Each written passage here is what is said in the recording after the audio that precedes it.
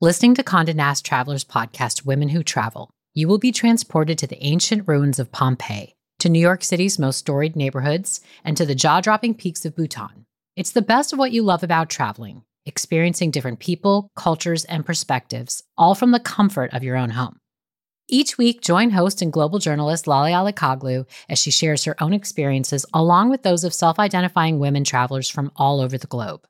How do the bestie comedian pairs of Shir Zamata and Nicole Byer navigate travel together? What can you realistically expect from your first global solo travel experience? How is dance used as a tool for healing in Indigenous Australian communities? If these questions piqued your interest, pack your bags and go on a journey with Women Who Travel. Available wherever you get your podcasts.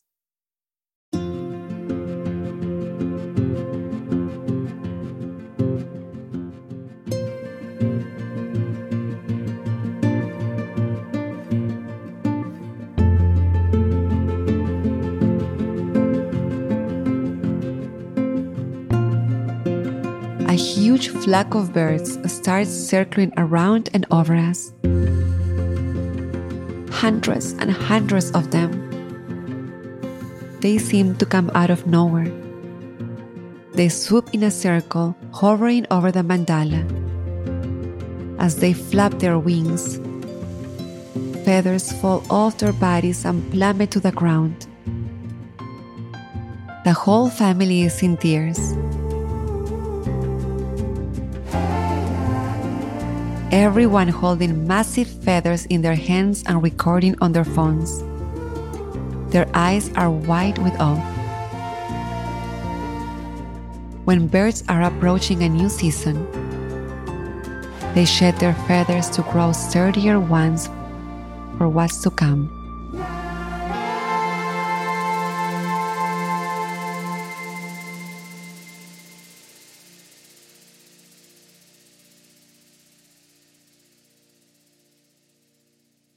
Gracia Maria is a modern-day medicine woman, practicing plant-based medicine and community rituals in the tradition of her Peruvian ancestors. In connecting with her deep and ancient roots, though, she realizes she also needs to rebuild the bonds with her immediate family in order to share with them the person she's become. In this series, we combine immersive first-person stories, breathtaking music, and mindfulness prompts so that we may see our lives reflected back to us in other people's stories, and that can lead to improvements in our own inner lives. From Wait What? This is Meditative Story. I'm Rohan, and I'll be your guide.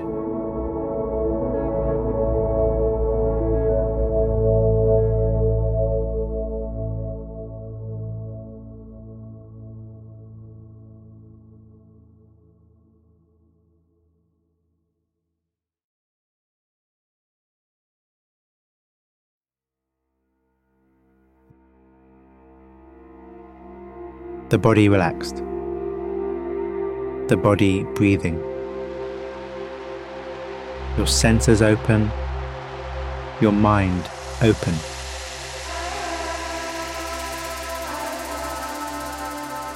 Meeting the world.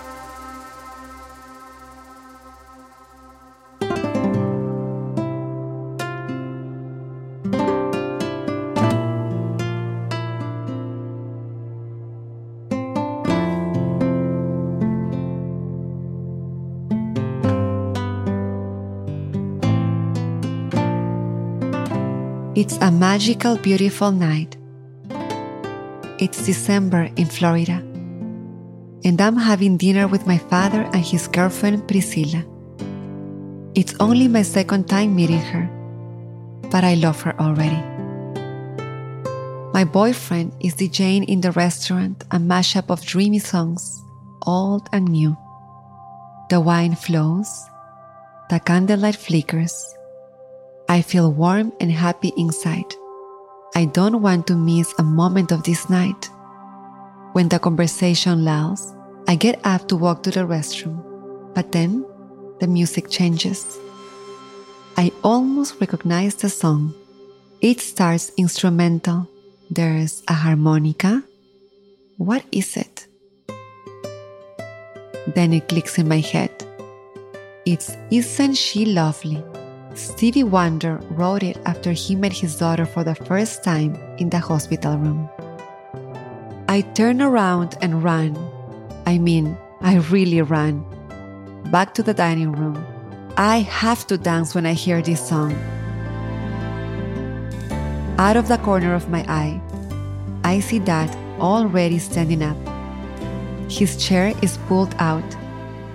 He dances towards me in his bright yellow pants and red checkered belt. A cigar between his pursed lips. Of course he's dancing. We always do the same thing without realizing it. I smile.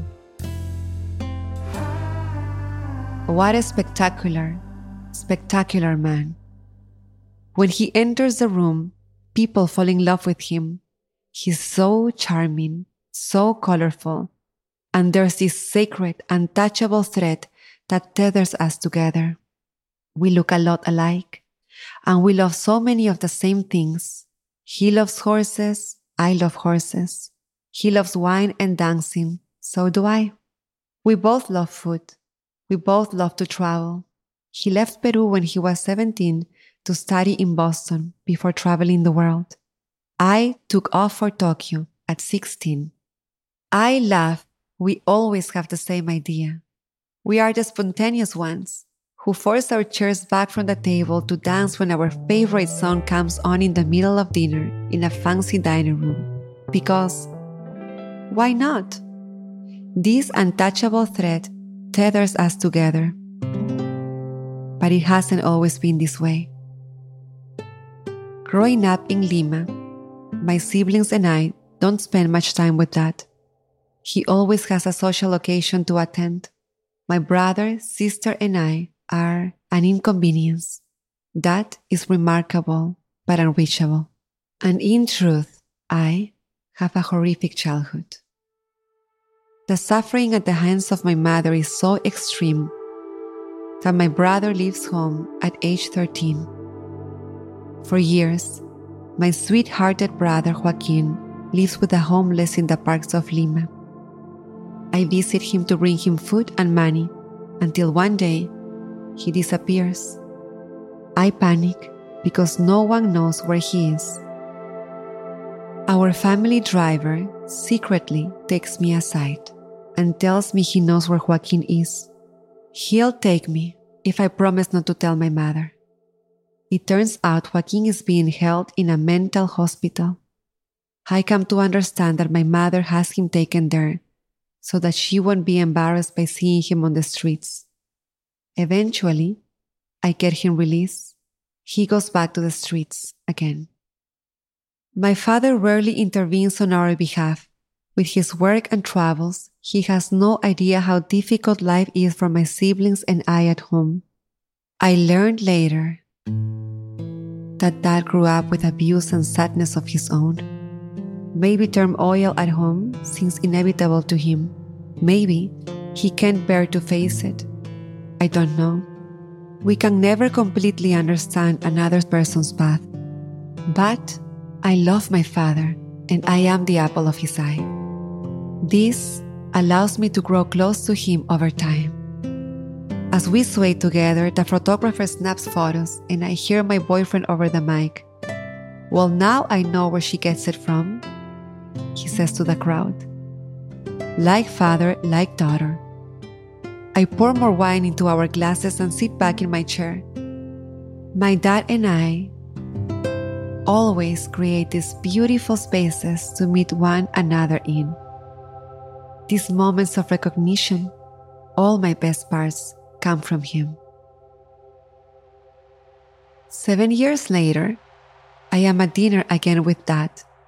This time, we're at a wine festival he's organized in Lima, and the night couldn't be more different. Dad barely acknowledges me. The distance between us is palpable. He hasn't changed, but I have. Before, I was a social butterfly just like that. We connect over dancing and drinking and food. Now, I'm on a different path. one that's more spiritual, where parts of my past don't resonate anymore. I want nothing to do with those things. It started with my grandmother. Growing up, she's my greatest teacher. She's kind and wise. She's a woman of prayer. She's a healer. Later on in life, I tap into my own spirituality, but in a different way. I become a student of ancient rituals and the power of plant medicine. I embark on my own healing journey to deal with the trauma from my childhood. I learn Icaros, the medicine songs used in healing ceremonies. I step away from my career in public relations and into a life of service. I become a medicine woman. In the tradition of my Peruvian ancestors, this is who I really am, who I've always been. But it's very hard to explain what I do to people who haven't experienced it. And my father doesn't understand. He looks down on my new life. I guess she's doing drugs and she just became this hippie. We've lost her, he says. He misunderstands, so he worries. His fear turns to judgment of me for the path I've taken. I don't help him understand. I don't trust him to see the wisdom in the path I am on. So I feel judged, and I judge back.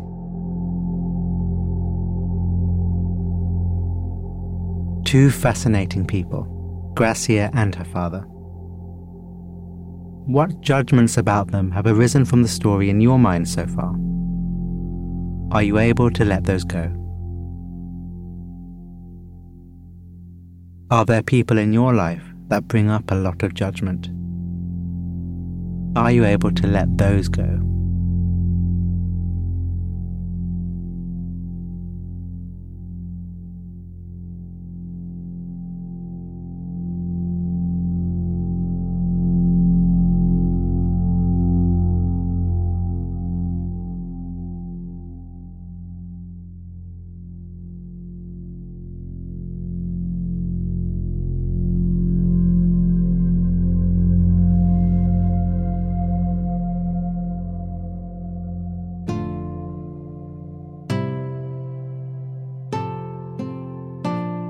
I start to focus on how my father fails me. My brother is missing now for 20 years. My father does nothing to find him. I'm a mom now, and if my son went missing, I wouldn't be out drinking wine and going to parties. I'd have to find my son. I harbor this deep resentment towards Dad, and I let the anger grow like kudzu, silently choking the life out of our bond. Sitting at dinner, I play the role of my former self in order to be with him. I rarely drink anymore, but tonight I drink wine, a lot of it. I don't eat meat anymore, but I order steak. I hate every minute of it because I'm denying who I am. It's ironic, really, because so much of my work as a medicine woman offers people the keys to their own freedom. The ability to heal all wounds and wake up to their authentic selves. And I always guide people on how to re-enter their old lives. Stay strong and centered in your own authentic self. It can eventually help the people around you. You can only plant seeds. That's the most powerful thing you can do to inspire an awakening. But when it comes to my own family, I can't do it. I don't have the courage to reveal my true self to them, to give them the chance to understand and to heal and free themselves. I am not brave enough yet to take this opportunity. I shrink. I become a walking lie when I am with them.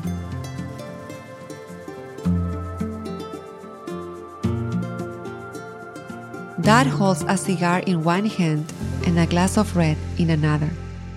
It's so obvious he's ignoring me. Dad takes a long puff of his cigar and turns to my friend Philip, who he respects. "So what brings you to Peru, Philip?" he asks him. Philip looks at me. He's a bit confused by the question because he's come to Peru to take part in a plant medicine retreat with me. He says, "Well, I'm sure your dad knows what you do." Dad just rolls his eyes and asks him again, "What's happening?" Philippe starts explaining to my dad what it means to sit in ceremony with plant medicine, the ceremony I'm leading. Dad is full of questions now. What kind of ceremony? What kind of medicine? How does it work? These are more questions than Dad has ever bothered to ask me, and this is my life. But as much as I want him to understand me, I don't teach him or help him find ways to connect with me. Dad's phone passes on the table, and I catch a glimpse of his screensaver. It's the same one he's had since he got the phone. A photo of him and me, cheek to cheek, smiling. Seeing it, I remember our deep connection, but it feels so distant to me now. The music and wine are too much for me. I'm ready to go, and Dad walks me out to the car. I am so angry. I'm just looking at him like, how can he be my father? He's so asleep. Despite my rigid body language, Dad pulls me in for a hug. I don't know why. Maybe he's trying to connect without words. Maybe he's trying to meet me where I am. But in this moment, I can't see that. I can't access my higher self. I allow him to hug me, but I offer nothing back. I don't know it yet, but this is the last time I ever hug him. The following day, I block him from my phone, from my social media accounts. I block him from my life. I'm very, very careful as I place the ceremonial feather at the crown of my head. My hair is pulled in 2 loose braids running down my back. The incense and tinctures are ready. In just a moment, I'll step into ceremony, where I'll anchor the presence and wisdom of all of my ancestors. I reach to turn my phone off before it all begins. It passes in my hand. It's a message from Dad. We haven't spoken in 2 years, but I unblock him when my sister tells me he's sick with cancer. It's February, when we start texting back and forth. He says to me, "I promise you no matter what, that in March or April, I'm coming to see you. I want to understand the work you do. I want to see your life." I'm excited, but something is shifting in him. He's accepting my path. He's waking up. Everybody in their own time, I say. A week later, he walks into the hospital with COVID. And he never walks back out.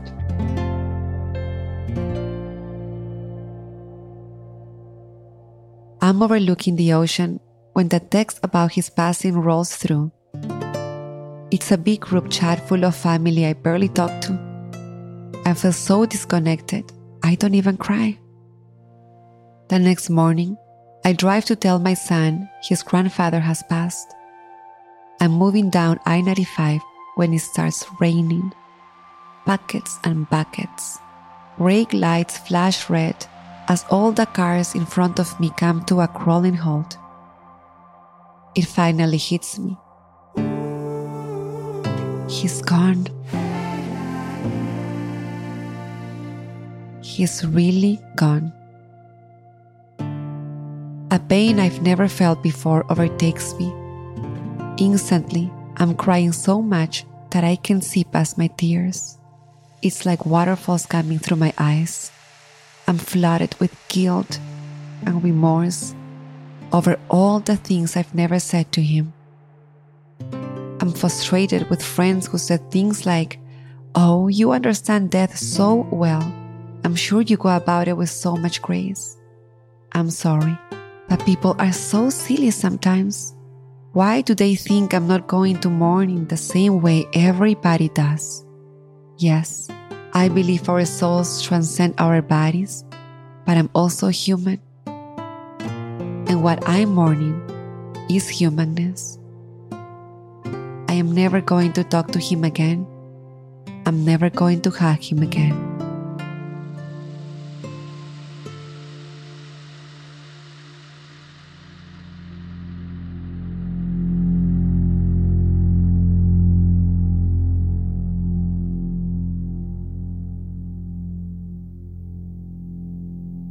Mourning matters.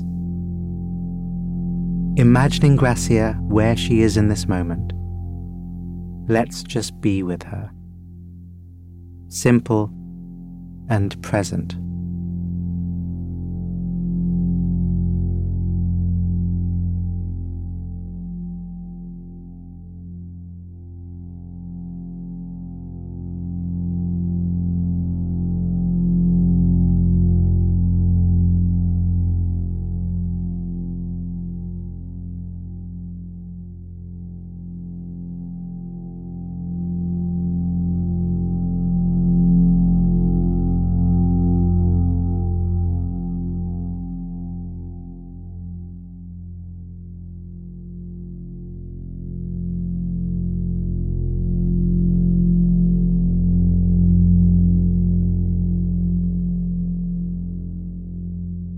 Preparations start for the funeral. The family agrees to delay it until I can arrive. I pack ahead with the things I'll need to play the part I think I need to play. A little black dress, though I don't really wear dresses anymore. Uncomfortable heels, though I live in flip-flops. I have no idea how things will go. Dad is one of 6 siblings. We couldn't be more different. None of them understand my life now. When I arrived in Peru, the whole family is waiting on me. My sister and stepmother decide that there won't be a traditional funeral. Instead, they asked me to perform a ceremony for Dad. I am stunned by their request. The family knows nothing about what I do. But they tell me, Dad loved you. It makes sense for you to lead us through this. I tell them to meet me on the beach just before sunrise. Wearing a smile and colorful clothes, I ask them to bring wildflowers. Again, colorful. Just like that. To my surprise, they agree to everything and show up with excitement. In the morning, I dress as I always do for the ceremony. But I am aware that none of them have ever seen me this way, and I don't want to freak them out. So I keep it simple. I wear a long, flowing bright yellow skirt, a black shawl, and at the crown of my head, a single ceremonial feather. It's cold and dark as we walk out onto the beach together. The moon still hangs in the sky. We spread out and from a circle. I look around at these faces in the dark holding flowers in their arms. I exhale any hesitation and begin.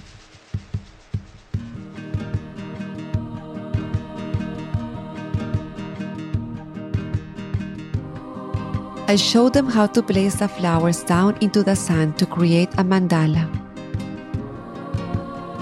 Mandala means completeness, self-unity, circle. And that's the shape we create with the flowers. The bottom of the stems meet at the center, and the flowers fan out to form a circle of color. Yellow, pink, purple, blue.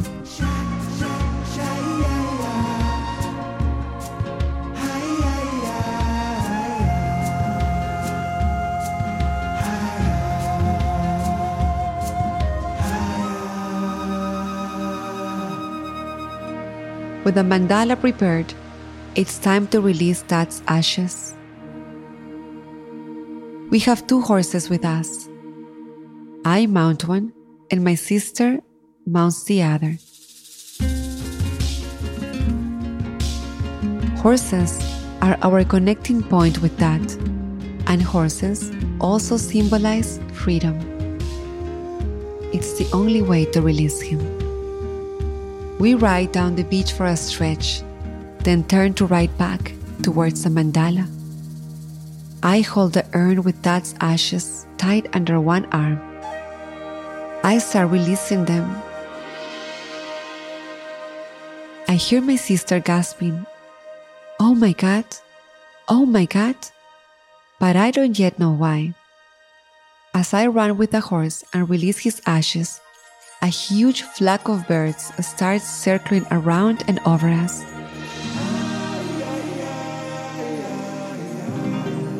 Hundreds and hundreds of them.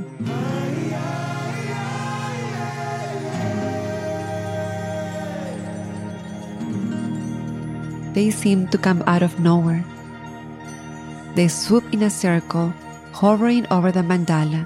As they flap their wings, feathers fall off their bodies and plummet to the ground. The whole family is in tears. Everyone holding massive feathers in their hands and recording on their phones. Their eyes are wide with awe. The ground is completely covered in feathers. You would think we killed 1,000 birds out of the sky for the amount of feathers on the ground. I jump off the horse, and we all begin scooping up feathers by the handful. Think about a wish or a thought you want to send to Dad, I tell them. I show them how to blow the wish into the feather and place it into the mandala. Then we have the children pour the rest of Dad's ashes into the middle of the mandala. We place resin in the center and light it, to symbolically carry our prayers up into the heavens.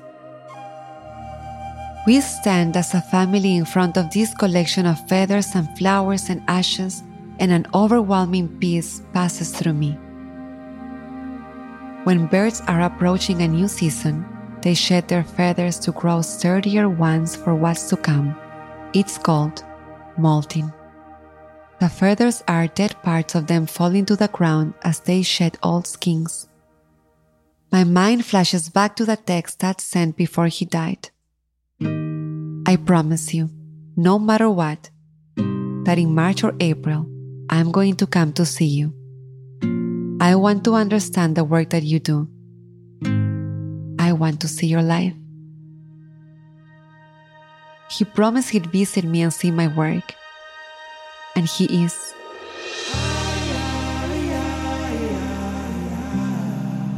He's here.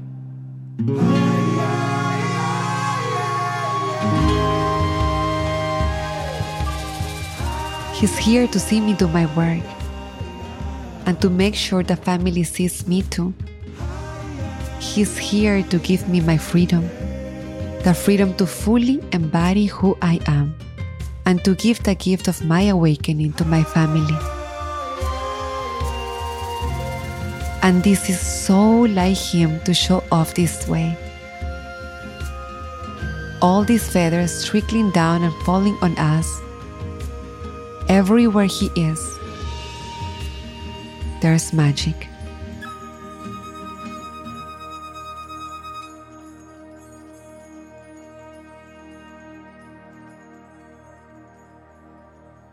In life, our greatest challenges and our greatest potential come from those closest to us, our parents, our partners, our children. If you pray to become more patient, the universe will begin throwing you all sorts of opportunities to practice what it is to actually have patience. It is not like you wake up one day and you're just a super patient person. You are just giving chance after chance, exercise after exercise to practice patience, most often with the people you love. Here, I was preaching all these beautiful things to other people and not embodying it myself. I tell other people, don't judge others, just stand in your own truth. Then the universe breaks in and says, okay, really? Let's see if you pass this next test. And then, boom, another chance to practice what I know deep within myself. Through his passing, my father gives me the opportunity to be my most authentic self, to give others the opportunity to see me, and to give them a chance to awaken themselves. Many people worry that others won't resonate with you when you express your authentic self.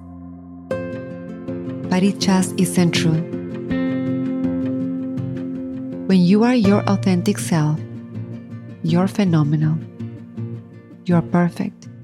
You radiate so much pristine light, which comes from a place that is only love. How could someone not resonate with that?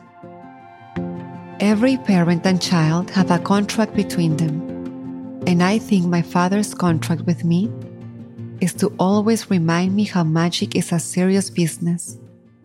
It takes a lot of serious commitment and wisdom to anchor my life in magic. Many months later, when I wake up in the morning, I open the glass door to my balcony which overlooks the bay. It's Father's Day. The warmth and sunshine flood in. A dove rests quietly on the balcony. It leaves a single brown feather on the stone floor. Some people don't believe in signs. I'm all right with that. But I do. I believe this is my father visiting me again. I believe this is my father's magic. I carry that with me into everything. He teaches me even more now. But there are so many things just for him and me to keep. We're still always creating beautiful spaces to meet one another in. Gracias, papi. Gracias.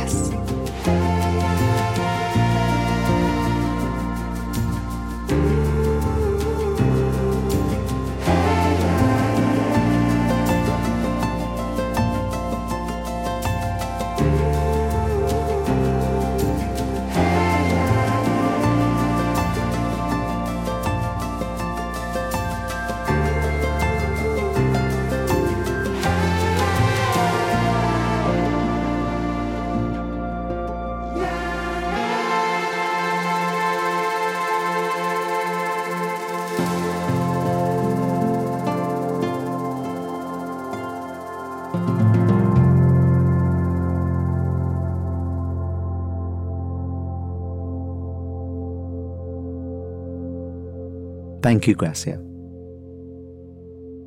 Your story has me reflecting on how the loss of a loved one has the power to impart great wisdom. In her meditative story, Lucy Kalanithi navigates loss by viewing the world through the eyes of her daughter, eyes unburdened. I invite you to listen to Lucy's episode, the very first in our feed. Gracia, in a way, I feel you've created a kind of ceremony with your story. And so for our short closing meditation together, I want to stay within it. At Gracia's father's funeral, as the feathers sailed down, she invited her family to bring to mind a wish or thought to send to him. The wishes were then transferred into the feather and placed into the mandala. So let's do our own version of that. With a straight back and a soft belly. Reflect on a person who is no longer in your life. Someone for whom you have good feeling, even though there may have been times of struggle.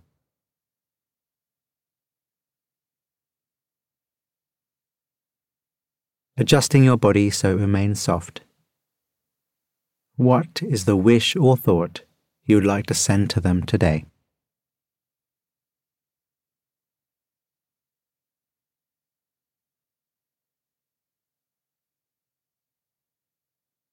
Okay, now pick up a feather.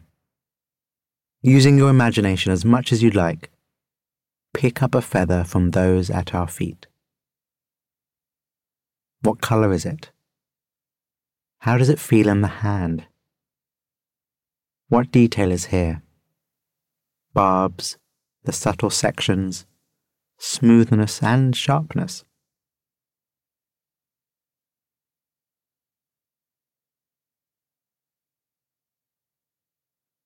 With the feather in both hands, drop your wish for your lost one into it. Go with it, and I'll do the same.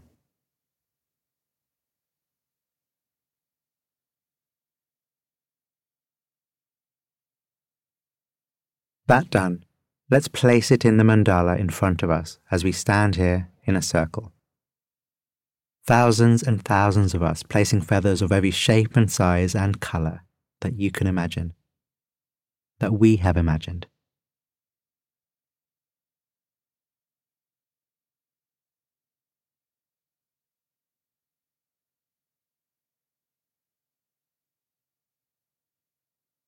Now that is placed, settle your awareness back into your body, knowing the body, how it is.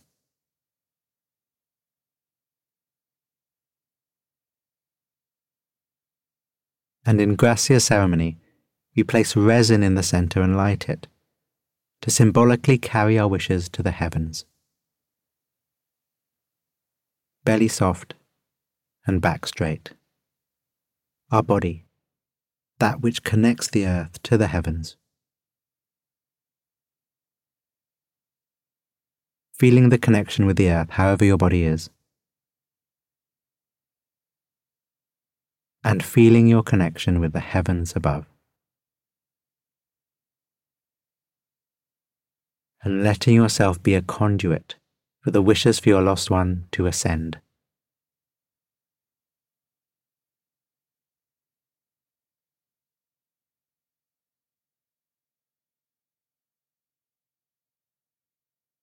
Thank you for taking part in that. Thousands and thousands and thousands of people listen to this show with you. And there is something magical about the image of all of us creating this ritual space together. So thank you, Gracia, for reminding me of how close to magic we always are. And again, thank you. Be well.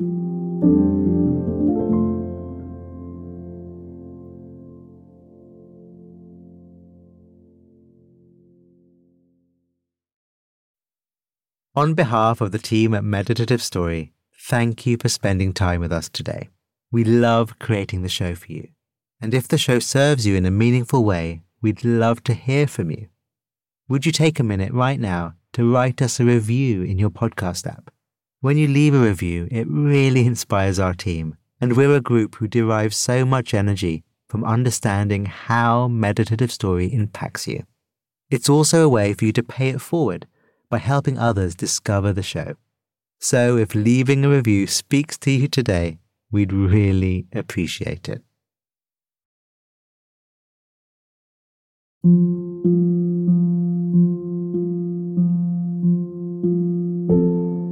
Meditative Story is a Wait What original. Our executive producers are Darren Triff and June Cohen. Jay Punjabi is our supervising producer. The series is produced by Dorothy Abrams. Original music and sound design by Ryan Holiday. Our scriptwriters are Peter Keckley, Florence Williams and Hannah Brencher. Technical support from Robin Wise. Mixing and mastering by Brian Pugh.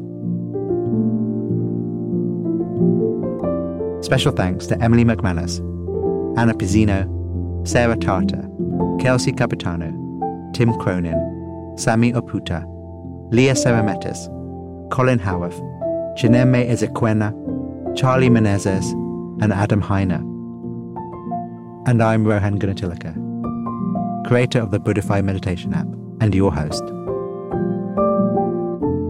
Visit meditativestory.com to find the transcript for this episode.